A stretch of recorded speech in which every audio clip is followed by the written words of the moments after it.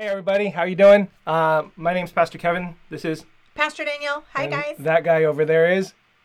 Hi, I'm Pastor Omer. Can't ever do the reverse. I know it's the reverse thing. We're coming to you live for a conversation on our next chapter in the Gospel according to Luke chapter 11. We have things like Beelzebub and demons and the sign of Jonah and Pharisees and lawyers. But Danielle has a problem. And before we get started, I have a problem. You have a problem.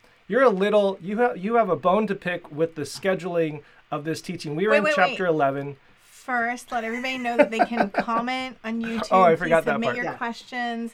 Kevin, is your cell also available? But YouTube's great because then everyone can kind of chime on in. So get on the YouTube comments, even just to say hi, that we know that you're there. We see a lot of you saying hi just to one another. But we are live right now and we'd like to hang out and chat with you. Pretend that you're on our back porch, our deck, and that we've all pulled up a chair and we're opening up our Bible together and we're just going to sit and hang out and chat and talk about the Bible. Fantastic. So we're in chapter 11, or so the schedule, but you would like to do something different. Well, I would just like to say that I have noticed that we read and discussed chapter 10 up through the parable of the Good Samaritan, which is lovely and great. But then in verse 38, we've decided to skip that and just start all the way in chapter 11. I'm just like, I don't know, are you trying to uphold the patriarchy and not talk about how we have a female disciple here sitting at the feet of Jesus? Omer, what say you? Well, yeah, I mean, I would say even by framing it as Danielle's problem is problematic. Is it not our problem that we did this? You. And don't we all suffer because we've overlooked this? Yes. Thank you very much. I appreciate that. Yay. Very good. Okay, so I've been put in my place. Right. I think everybody really wants to know what's happening in Luke chapter 10, verse 38 and following. So should we read that real quick and have a little conversation? Do you want to do that? I mean, yeah. Okay. Can we read and discuss? Because I would also be interested from the Sparkers who are all watching. Have you thought about this passage before? What has been even, on a day like Mother's Day, has this passage been used to talk about how mothers should behave in the midst of all of this, and how women should behave with Jesus? And so let's talk. What have you heard about Martha? What have you heard about Mary? So let's go. Does that sound good? Great. Okay. This is the NRSV? Yes. All right, let's read it from there.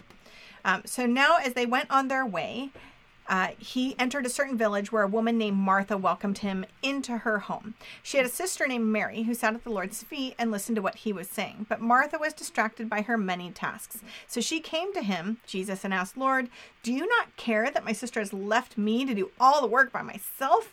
Tell her then to help me." But the Lord answered her, "Martha, Martha, you are worried and distracted by many things. There is need of only one thing. Mary has chosen the better part, which will not be taken away from her." So that's the end of chapter 10, and let's discuss.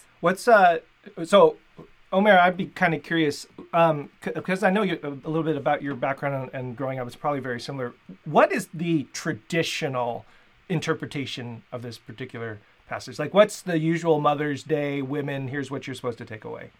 Sure. I mean, I think the traditional stories I've heard still try to push in what I think it's a good direction, where it's to say that what Martha is doing in this case, which is attending to housework, like a traditional way of framing it, is that what she's doing is good, like it's right and it's not wrong. In fact, it's like so that's her sinning. responsibility. Right. Yes, right. That's right. It's her role, but it's that she has her priorities are out of line, and that Mary is a contrast, somebody who has their priorities in order, and they're looking, they're taking advantage of the fact that Jesus is there for them to learn. I think that that ends up being often as far as it goes, and usually I think the exhortation at the end of those sermons is try to be more like a Mary and less like a Martha, but also, remember what Martha is doing is great.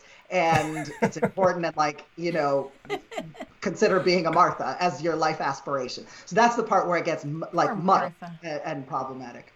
Yeah, it's kind of like distilled down to a personal moral discipline.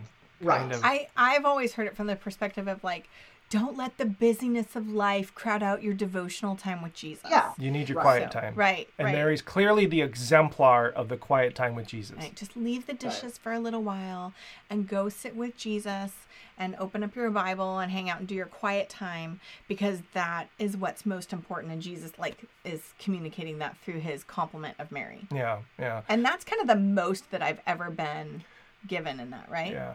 So I think Sparkers are fairly familiar if there's anybody who might happen to be new or visiting. One of the things that we attempt to do is call out and kind of commiserate, I don't know if that's the right word, with the, common understandings of how these passages have been interpreted, but then we ask some deeper questions, which is that really what that passage or that teaching or those events in that particular passage would have been understood or interpreted in that particular way back then?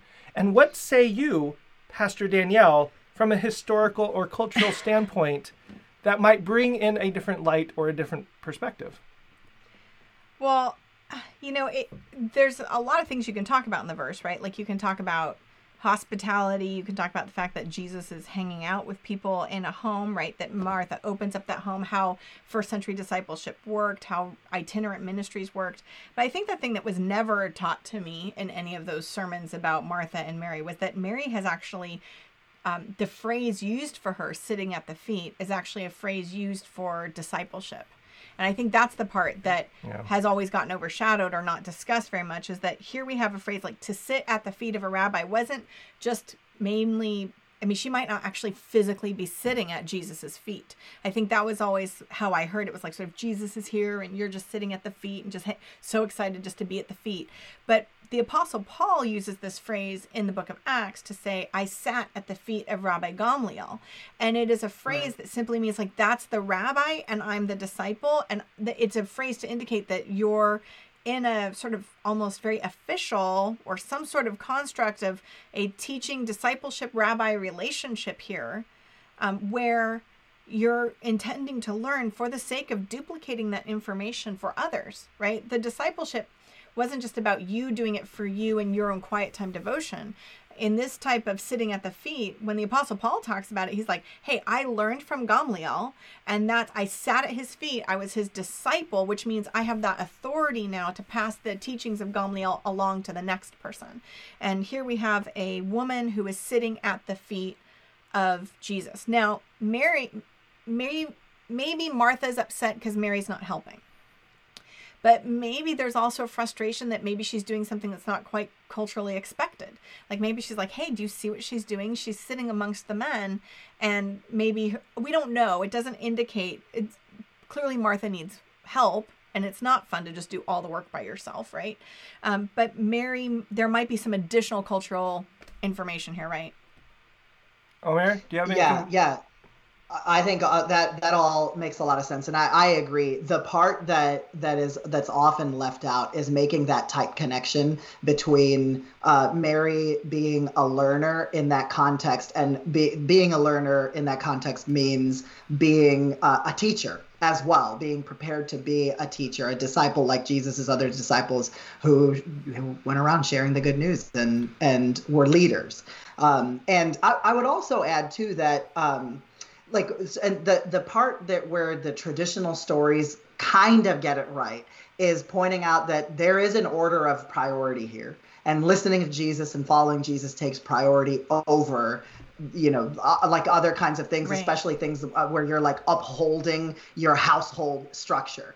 And the challenge though is I think that often we don't take that language far enough, because I see that part of this story as consistent with a lot of other teachings in the gospel, according to Luke, where he's like radically attacking the traditional family model and the way households are supposed to be set up. And he's like, hey, look, I'm here. The kingdom is upon you. It's time to get to work. And you can't be sitting around focusing on, but my family is what's really important. He says very extreme sounding things to people about their allegiance to their nuclear family. And I would put this as part of it, where it's like, look, I'm sorry, you have to recognize what's more important in this case than just upholding our household structures. It's terribly disruptive, though. Who's going to eat? Who's going to serve dinner?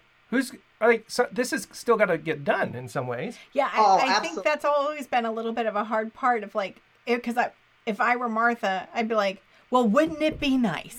Like, wouldn't it be nice if we could all just sit at the feet of the rabbi and hang out all day? But everybody wants pita, and somebody's going to need some hummus, and somebody's got to do the work, so I guess I'm doing the work by myself again, right? Like, I think there is that challenge where people got to eat. But obviously, something here must have taken hold for Martha, because later on, in other stories with Martha and Mary, she's the one to say, I know that if you were here, my brother wouldn't have died, but I believe you are the resurrection and the life. Like, this is a crazy, amazing affirmation of who she knows Jesus to be. And I always just feel bad for Martha, like, you know, like she's the oldest, I'm an oldest. Like, she just was saddled with the responsibilities and had to do the thing. But later on, she's not a nemesis, right? She is supporting Jesus's ministry out of her own means, upholding it through her own household, through her hospitality. And later on, she's developed also as a character. The way we treat Bible people who appear in our Bibles are so just easy. Like, we'll like do it's like a Myers-Briggs caricature to make fun of them.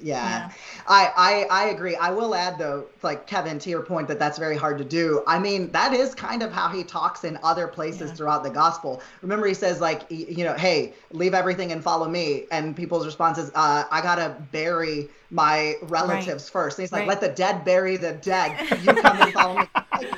Like, is that our attitude towards funeral? Their body's just gonna like hang out for the vultures. Awesome. That surely somebody needs to bury their relative. And then later on in our text today in Luke 11, a woman will say, you know, blessed are the mother whose breast you nurse.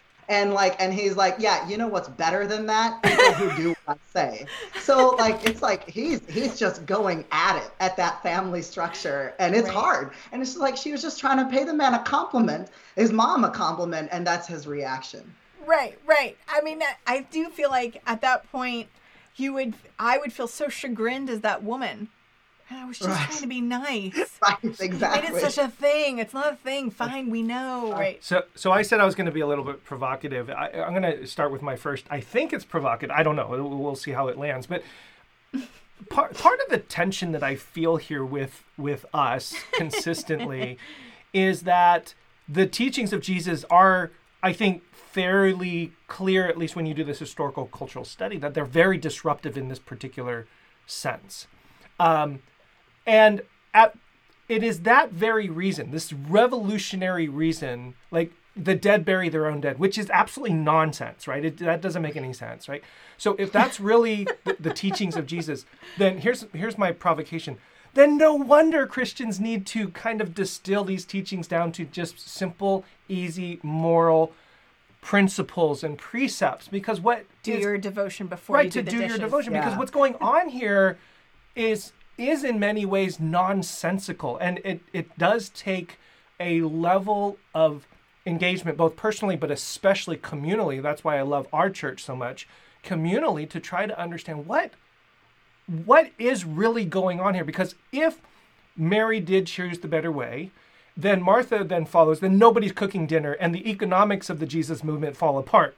And the same thing with the dead burying their own dead. So anyway, fix should that. Not live on bread alone, but on every word that comes from the mouth of God. And I get it, because 2,000 years later, we all literally have housework to do while we're following Jesus. I think the way I've always seen it as it is a matter of where, like, to what end are you doing anything? And I think that what Jesus is pushing back against is often housework. Like, it is in the service of you caring for your own family. And that is the epitome of what it means to like be a human being, is you look out for your own kind, and you take care of yourself and those you love. And Jesus is constantly, especially in this text, this stretch of passages we're in, constantly pushing us to think outside of ourselves and imagine God's family to be bigger than it is. And no, you don't exist on this earth for the sole purpose of taking care of your own kids and your own household. Like, that's not what this is about.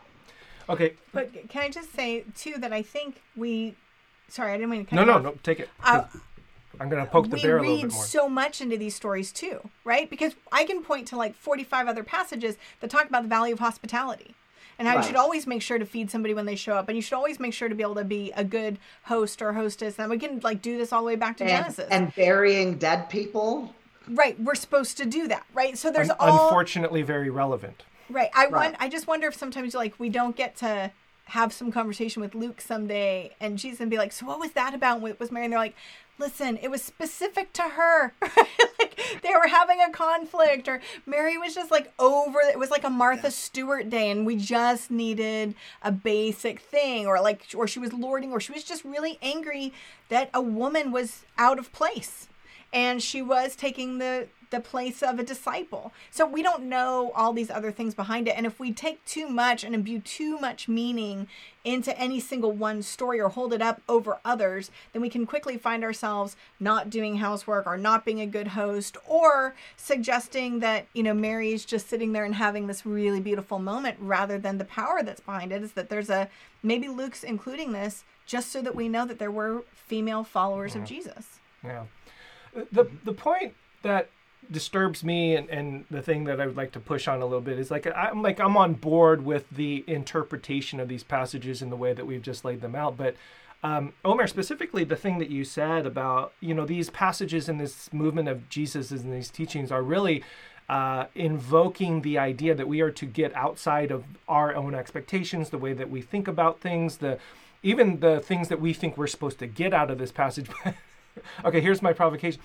The vast majority of the people that go to church or are Christians that's the very agenda. It's like I go to church to get my worship, to get my teaching, to get that which is going to spiritually feed me. And you build a church essentially upon that very premise. And this is especially relevant for you, my friend, being a consumer psychologist and a pastor at a church where it feels like those two things at least intersect or overlap, or at least inform one another in some particular way. So I'm kind of curious, because this is the thing that for me, I think I'm really compelled by how revolutionary this is. That early Christians really did do that. They got out of their cultural skin. They were able to imagine a completely revolutionary way of constructing how humans are supposed to relate to one another, by what values they lived. I mean, I find that historically compelling. And yet at the same time, I feel like there's this de-evolution or devolving into, Adil, that whole conversation that we had however many years ago about the free market of religion, where I get to now just pick and choose whatever religion I want. And passages like this as well. I mean, like the entire gospel according to Luke hits us in the face with, this is not about you. Back to Rick Warren. Right. Well, it's funny that you called it a de-evolution, because I think for wordplay, you could actually, I think there are pop psychology and pop evolutionary psychology understandings of like, really, this is what you would expect as the outcome of humanity is over time. You will look out for yourself and the propagation of your own genes. I see Jesus and the whole church as like the radical reorientation of what family means, as a slap in the face to all of that. And fine, like let's say humans are intrinsically motivated to do that, to look out after ourselves because survival, just because that's how we intrinsically are, or the way that's the way the world is set up, doesn't mean that that's how it ought to be. And I think that's what Jesus is pushing against, even in, Kevin, like you're saying, what we get out of church. I think you're right. We bring those kinds of nuclear family attitudes towards church as well, and we shouldn't. Well, I guess for those of you watching, maybe before Spark, had you ever even heard that this was as disruptive as it is, or had you only heard it preached in that way? Is it shocking to hear that this is discipleship language used for Mary, and how disrupting that is to that system or those social expectations for the time, right? So, or has it always just been taught about, like, make sure you do your devotional time first in the morning before you wash your dishes, or it would be interesting, like, if you guys want to chime on in for those kinds of conversations there, and then we can probably move to the next portion. I would agree, because I feel like this is a continual theme for us in our ministry, and for, especially, we know that we've had some amazing people just find us even through pandemic. There's some Sparkers who are now with us, who've been with us for less than 6 months or so. Just a continual reminder that these passages are huge challenges to our personal and cultural expectations, And when we see what Jesus is doing here, it opens up huge, amazing possibilities for women, for people who have been disenfranchised or left by the wayside and ostracized by society, and for us to actually re-examine even the cultural categories by which we live, which in many ways brings us to this next segment, like Beelzebub and the sign of Jonah and stuff like that. So why don't we explain a little bit or talk through Beelzebub, which is... So just note for people with their Bibles open, we're skipping over a big chunk. So Jesus is going to teach what we call the Lord's Prayer here, or the disciples' prayer, the Our Father. And then he's going to talk a little bit about prayer and persistence in prayer. We've talked about that in some other Spark sermons as well. So we want to make sure that if you have any questions about that, definitely you can throw those in as well, and we can talk about it. But then we can also go to verse 14. I think there's one moment when you read through that portion, and I don't know, Omer, if you want to chime in on this too, but when you just read about prayer, it can sound like, well, if I ever really, really, really need something from Jesus, I will just ask constantly and persistently over and over and over again, and then ultimately he will give it to me. And if I have not been given it, it's because I didn't ask enough, or wasn't persistent enough, or wasn't faithful enough, because we hear kind of this portion of the conversation. But overwhelmingly, I think in this little short section that's going to connect up to Beelzebub, Jesus is simply talking about what kind of relationship we can have with the God of all creation when we pray, and what the character is of God our Father, that God cares desperately about us, that we are permitted to ask over and over again, even if the answer is yes, but not yet, or not on this side of heaven. God is not angry with us for asking again. God does not give us a snake when we ask for an egg. God does not give God is not going to treat us poorly. We don't have to worry about those things. And I think a lot of times when just pastoring the last 20 plus years or whatever, I hear people talk about God as though I must have made God mad because I didn't do it this way and that way. No, here Jesus is really working hard to make sure that we know what kind of Father we have. And I would agree with that. And I would say the way that it ties into this next story, which we'll discuss in particular, is it hinges on the idea that God is good. God does good things, and God wants good things to happen. And if you're ever interpreting what you're seeing in conflict with that, there's something fundamentally off with your moral compass. That's going to be part of the story as well. Right. That's right. I think that's important. So let's get to verse 14. And Omer, do you want to read us into this part? Yeah, let's do it. I can set it up for us. So awesome. So it says, Jesus was driving out a demon that was mute. When the demon left, the man who had been mute spoke. Yes, and the crowd was amazed. But some of them said, by Beelzebul, the prince of demons, he is driving out demons. Others tested him by asking for a sign from heaven. Jesus knew their thoughts and said to them, any kingdom divided against itself will be ruined, and a household divided against itself will fall. If Satan is divided against himself, how can his kingdom stand? I say this because you claim that I drive out demons by Beelzebul. Now, if I drive out demons by Beelzebul, by whom do your followers drive them out? So then they will be your judges. But if I drive out demons by the finger of God, then the kingdom of God has come upon you. When a strong man, fully armed, guards his own house, his possessions are safe. But when someone stronger attacks and overpowers him, he takes away the armor in which the man trusted and divides up his plunder. So he goes on to make, a couple, flesh that out more. The thing that I wanted to... Can you do one last... Can you do the rest? Verse 23. Up to 20. Whoever is not with me is against me, and whoever does not gather with me scatters. When an impure spirit comes out of a person, it goes through arid places, seeking rest and does not find it. Then it says, I will return to the house I left. When it arrives, it finds the house swept clean and put in order. Then it goes and takes 7 other spirits more wicked than itself, and they go in and live there. And the final condition of that person is worse than the first. Typical demon behavior. They're so predictable like that. As Jesus was saying, that's right. As Jesus was saying these things, a woman in the crowd called out, blessed is the mother who gave birth and nursed you. He replied, blessed rather are those who hear the word of God and obey it. Yeah, that's referenced earlier. What I wanted to call out right now was that, and especially it ties into what we were just talking about the fundamental nature of who God is and what God does is, so nobody reading this should forget the top line, which is that a man who couldn't speak became able to speak. So Jesus Right. literally gave Nice. voice to a voiceless person. One would think for that audience in particular, the only appropriate response would be praise God. You'd think they're prepared to do that. But instead, the reaction that they give is, you must be doing this in the name of demonic leaders. That's like, you're doing this by Beelzebul, the prince of demons. And then there, a different group of people will say they asked for a sign. That's what they wanted, as opposed to what just happened. witnessed.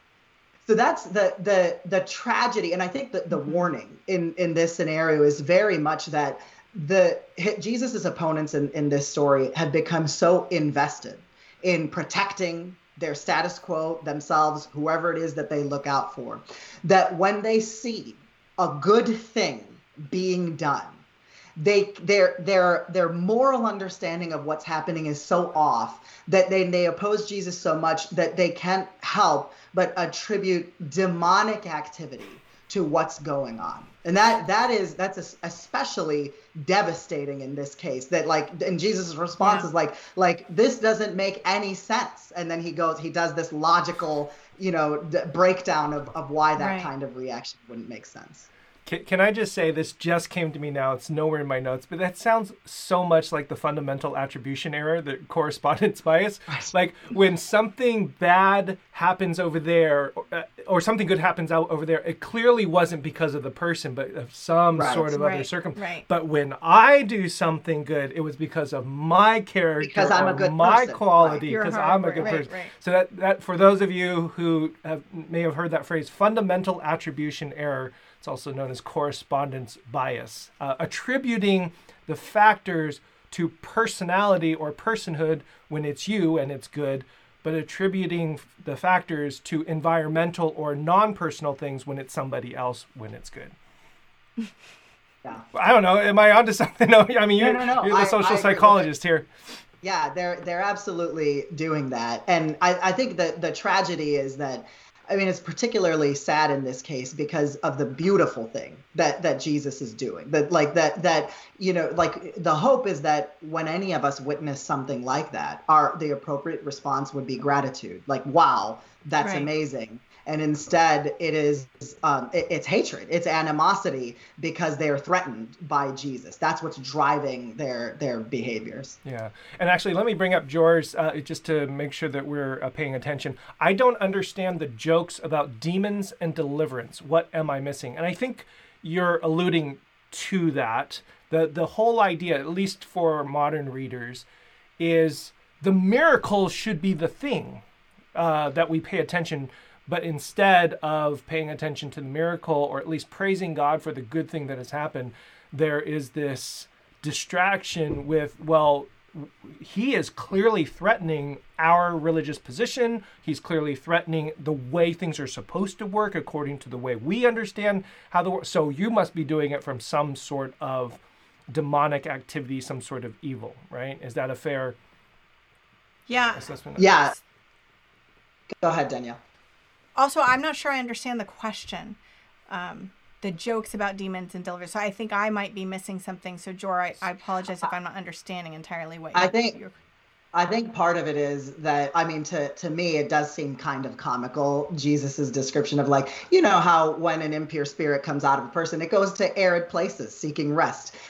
He's talking about demons in a way that clearly makes sense to his audience. And it's just like looking back at it from our modern vantage point. It's like, that's the part that kind of seems a little comical. But the point of the story is, like, what we shouldn't lose is the very simple logic of what Jesus is putting forward, which is that why would Satan or Beelzebul, however you want to construct that, why would a leader of demons be dispatching demons to do good things? In other words, to work against itself. Right.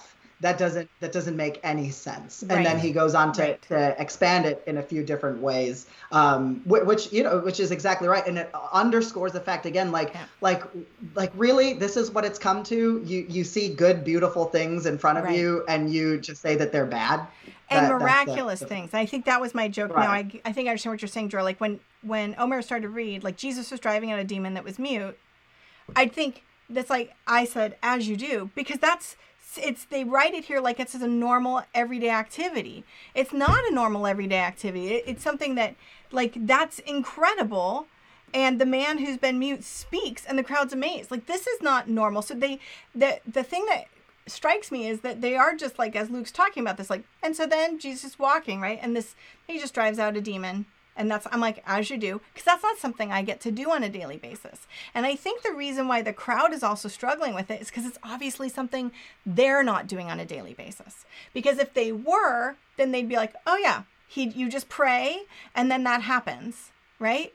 Because why wouldn't everybody be praying that prayer? Something amazing and miraculous is happening. Jesus is not like everybody else. Something incredible is happening in this moment and somebody's being set free. Because this isn't something, at least that most people I know of are imbued with that spiritual gift to do. Jesus is God, and this is going to be another moment that sort of demonstrates that sign that people are looking for. But instead, as Omer, you pointed out so well, they decide to attribute this power that Jesus has to evil rather than to good, even though it is good that's being accomplished. And I think it's scary when you see that kind of power. It can be frightening. You're trying to understand it and you don't. So then Jesus continues to explain. One of the things that happens here in this next passage is just the accusation of Beelzebub, right? In 15, who is that? And Omer, you have some information on who that is, because that's not a common term that we're using today. Right. Yeah, that's right. So, for those of you who might need a little context, that this name appears for the first time, or like in this form in the New Testament here, but it's evoking language from the Old Testament that, like in 2 Kings, that is associated with the Philistine god connected to the Canaanite god Baal. But by the time we get to Jesus's day, a lot of Jews in those circles use that name pejoratively to mean like Lord of Dung, and that like however they conceived of Satan or like the leaders of demonic activity, they're associating this name or this figure with that. It's amazing how much biblical history is like constantly throwing shade at all of these little that's right. Well, as we've talked about before, like in the book of Ezekiel, over and over again, multiple times, dozens of times, Ezekiel refers to idols. The word we translate as idols, but the actual word in Hebrew is gelulim, which is dung balls. It's so great. It's right. I mean, it comes from also the dung beetle that you can see on the scarabs out of Egypt, that was worshipped as a god for the rising of the sun and the setting it down, because it's a whole thing. And I talked about it for a while and I think it's fascinating. But that could be part of that too. It's also sometimes translated here as like the Lord of the Flies, because the flies are always around the dung. And well, that's an etymological right. definition. Right. The word Baal is the ancient Canaanite / Hebrew word for Lord. And you'll actually see two words in your Bible, Baal, Ze-Baal, or Beelzebul, and that ends with Baul. If you listen carefully, it ends with that L sound, which is Lord of Lords. But the pejorative, which is translated Lord of Dung, is Beelzevuv. And the word zvuv in Hebrew is the word for fly. So you'll see that in both. And when you see that, you're catching the Hebrews, the ancient Israelites, throwing shade. He's not Lord of Lords, he's Lord of the Flies, Beelzevuv. Right. Yeah. And then Jesus, after this little portion, if we look to verse 20, says, "But if I drive out demons by the finger of God, then the kingdom of God has come to you." Dung balls, hilarious. I know, dung balls are hilarious. So why is Jesus talking about the kingdom of the finger of God? Kevin has preached a message some time ago at Spark called God Gave Pharaoh the Finger. I don't think I actually got to give that message. Amir and I were trying to figure out. I don't think I've given the message. No? When God Gave Pharaoh the Finger is the title of the message. Missed opportunity. Yeah. Right. Maybe it is in the archives. I can't remember. In any event, this phrase, finger of God, comes all the way back from Exodus chapter 8, beginning in verse 19, where then in that sort of showdown between Moses and Pharaoh and all of the plagues, the plague of gnats, and kind of right in with the plague of flies, right? They are able to duplicate the plague, but not solve the plague, if you'll remember Pharaoh's Egyptians. And so they say they can produce the gnats by their secret arts, but they can't take them away. So actually, I'm saying, but when the magicians tried to produce the gnats by their secret arts, they could not. And the gnats were on the men and the animals. And the magician said to Pharaoh, "This is the finger of God." But Pharaoh's heart was hard and he would not listen. So it became a phrase to talk about sort of something that God has done that nobody else could do. And even the magicians who are not believers in God recognize that this is the power of God. So Jesus grabs hold of that, maybe with a bit of a connection back to the Lord of the Flies as well, because of that gnat incident, and pulls that in. Like, if I'm doing this by the finger of God, if I drive out demons by the finger of God, then the kingdom of God has come upon you. Yeah. So it's another hearkening back to those powers. Well, it's a consistent theme in Jesus's ministry, where the stories that these ancient Israelites, first century Hebrews, first century Israelites would have known and understood, like, oh yeah, clearly God did that during the Exodus. Right. So when Jesus does the same thing and uses the same phraseology and makes the same allusions, it's like that same God that brought that liberation then with that particular king Pharaoh is now happening once again. And fascinating in this particular story, in the Exodus story, who's the evil person, the person that's being the oppressor is Pharaoh the king, and clearly a foreign despot. In the Luke passage, who are the people that are holding on to the oppression? Who's the Pharaoh? It's the religious leaders, and that to me is just constantly shocking and amazing. And I things that I love. And that hard heart of Pharaoh that doesn't allow him to see the movement of God, right? Is also that sort of echo, exactly, right? Where the crowd isn't seeing movement of God. And that next verse Jesus gives in verse 21, right?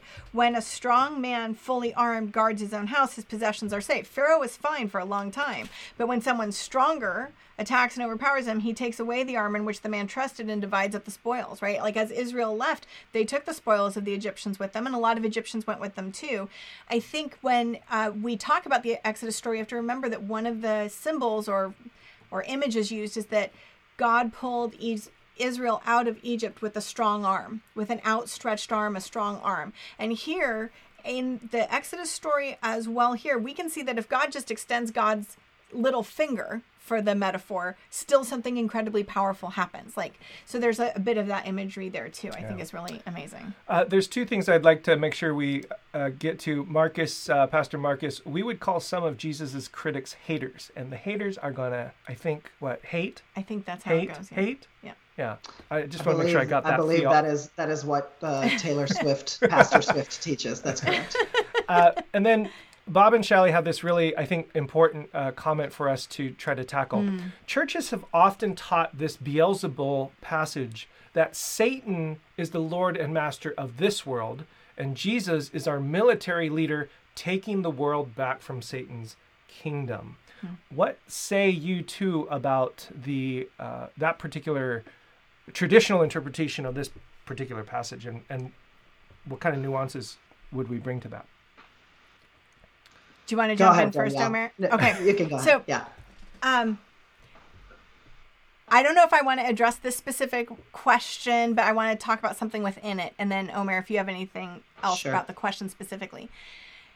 I just want to say that Christians often have a tendency to talk about Satan and demons as though, like Satan, right, the accuser, as though it's an equal counterpart to the power of God.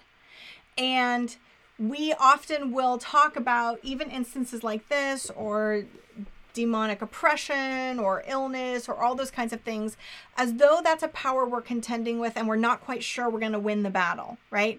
And I just like to say that that is not how the Bible treats Satan, the accuser, or any of the people that are on Satan's team.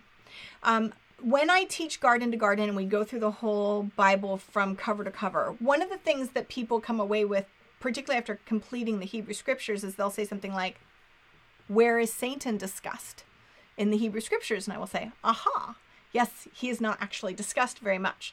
There are a couple moments where maybe there's a bit of an allusion in Ezekiel, and we have definitely a discussion about Satan, the accuser, in the book of Job, which is a fuller discussion. But there's not a lot of demonology or study of Satan in our Bible, particularly in the Hebrew portion of our Bible and the Old Testament. In the New Testament, Jesus kind of talks about it more than anybody else. I mean, it's talked about a lot, but we still don't have a lot of origin story or backstory. There's a lot of things that were developed later in church history, but are not actually part of our text.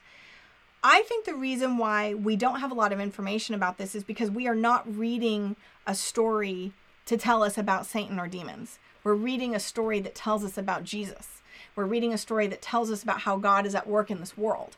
And so if we try to grab hold of too much in whatever think, like, this is what Satan's doing today, or I'll hear sometimes Christians say, like, wow, Satan was really after me today. And I kind of want to go, no, he wasn't. You're a small fry. Like, Satan isn't everywhere. He's not omnipresent. He's not omniscient.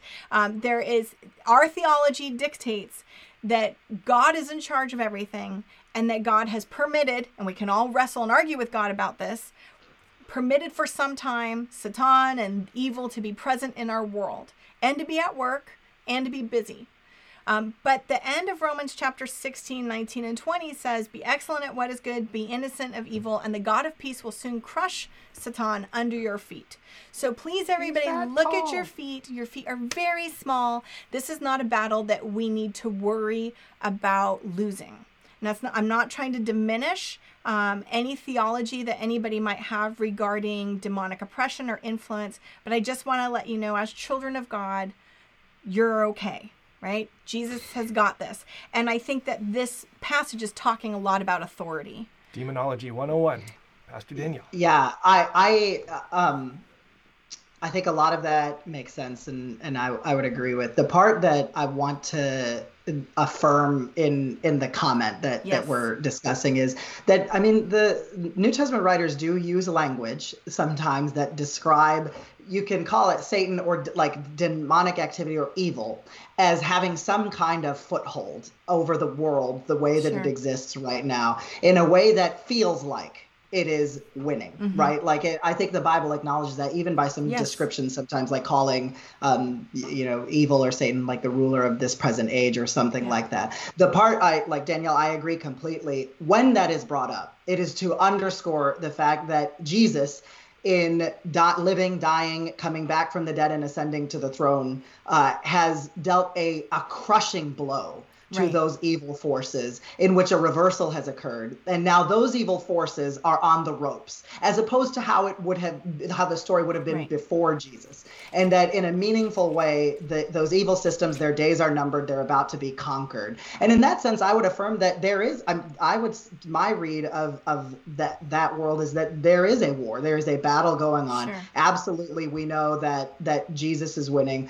I also think that I would not knock somebody for thinking that they are fighting that battle on an individual level and a collective or system-wide level. I think that's also true, and I would affirm for anybody who feels like Satan is on their back, or Satan is on the government's back, like from individual me to the entire systems of the world, that though that may feel true and even be true to some extent, there is no question that Jesus is on your side, that Jesus is winning, and that it's a matter of our collective living out of Jesus's calling, and a matter of time in which that those kinds of battles will not be battles anymore. Wow. It's not like Star Wars, basically, is all.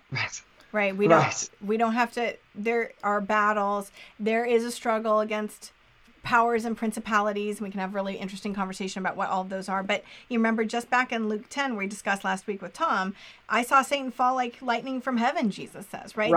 That as the disciples go and build this kingdom, and not just push out the demons, but fill it back up with the presence of God, right? You're just not leaving empty houses everywhere, but filling it up with the pursuit in the kingdom of heaven.